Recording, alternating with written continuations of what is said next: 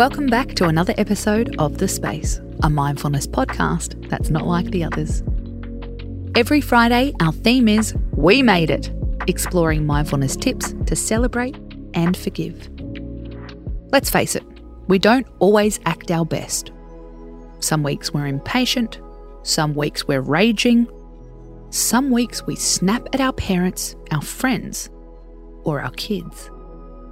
Some weeks we can act like utter assholes. After it happens, it's important to learn from it. But it's just as important to move beyond that moment and look forward. So, how can mindfulness help us to forgive ourselves? The secret is in the balance to self-kindness and self-judgment.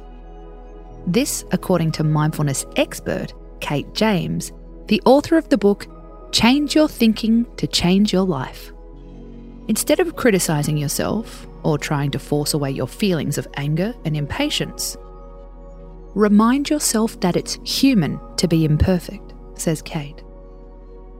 We all make errors, mistakes, and misjudgments. We can all regret our actions.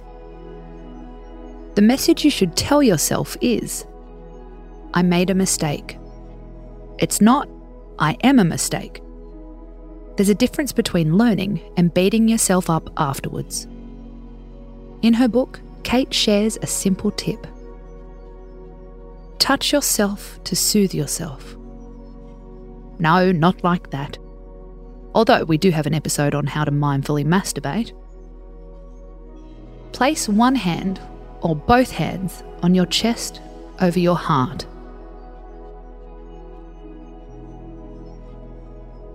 Feel the warmth and the pressure of your own palms.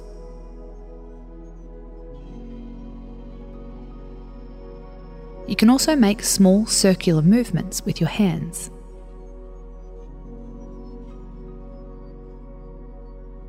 Continue this for 10 seconds or as long as you need to.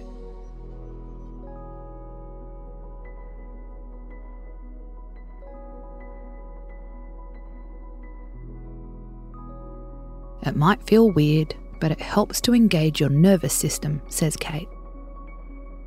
The soothing touch brings down your body's stress response. Now you can think more clearly. The goal is to become emotionally self-sufficient. Instead of lashing out, learn to soothe yourself earlier. Next time you feel anxious, place your hands on your chest. Feel their warmth. Move them in a circular motion. Soothe yourself before you act like an asshole. Then you'll have nothing to forgive. I'm Casey Donovan, and this is The Space.